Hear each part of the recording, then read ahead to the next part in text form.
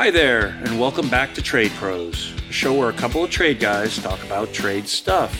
We're here to answer your questions about your HVAC, electrical, plumbing, and other home systems, and to help keep your home running smoothly. I'm Jordan. And I'm Todd.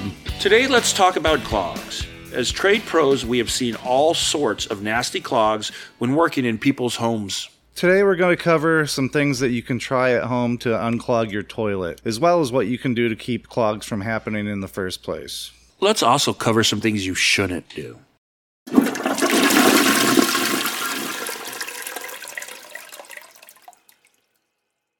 So the first thing you could try if you have a clogged toilet is what everyone knows, a plunger. Sometimes plungers don't work and you need other means of getting that toilet unclogged. Do you have a toilet auger? What's a toilet auger?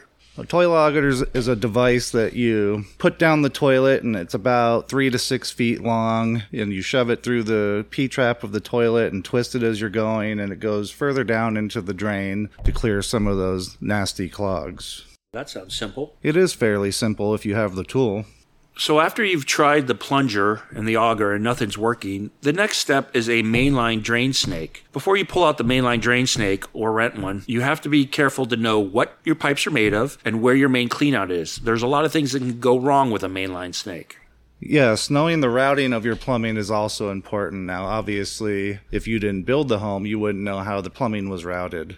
If it's an older home, typically they use whatever parts they had on their truck to construct your plumbing. I once knew a plumber who had to snake a toilet through the vent pipe on the roof, and before you know it, he thought that he was clearing a clog and heard screaming inside the house. So he pulled the snake back, and he had the shower curtain on the end of his snake. His snake went through the porcelain on the toilet, whipped around the bathroom, grabbed the shower curtain, and he had it on the roof with him. That was a happy customer.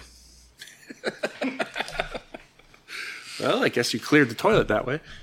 So once you have the drain cleared, what are a couple of things we can do to help keep it that way so you don't need to snake the drain again recently? There are a couple of things that help with toilets. First, be careful what you flush down them. As we've discussed in previous episodes, you don't want to flush feminine products. You don't want to flush plastic items, solid items, non-biodegradable items. An additional thing you can do is get a product called Biocide or something similar to it. What this product does is it's a probiotic for your drains, and it eats away, in a bacteria form, it eats away all the organic material that is flushed down your drain. If you end up with a clog that's too stubborn, it may be time to call in a trade pro.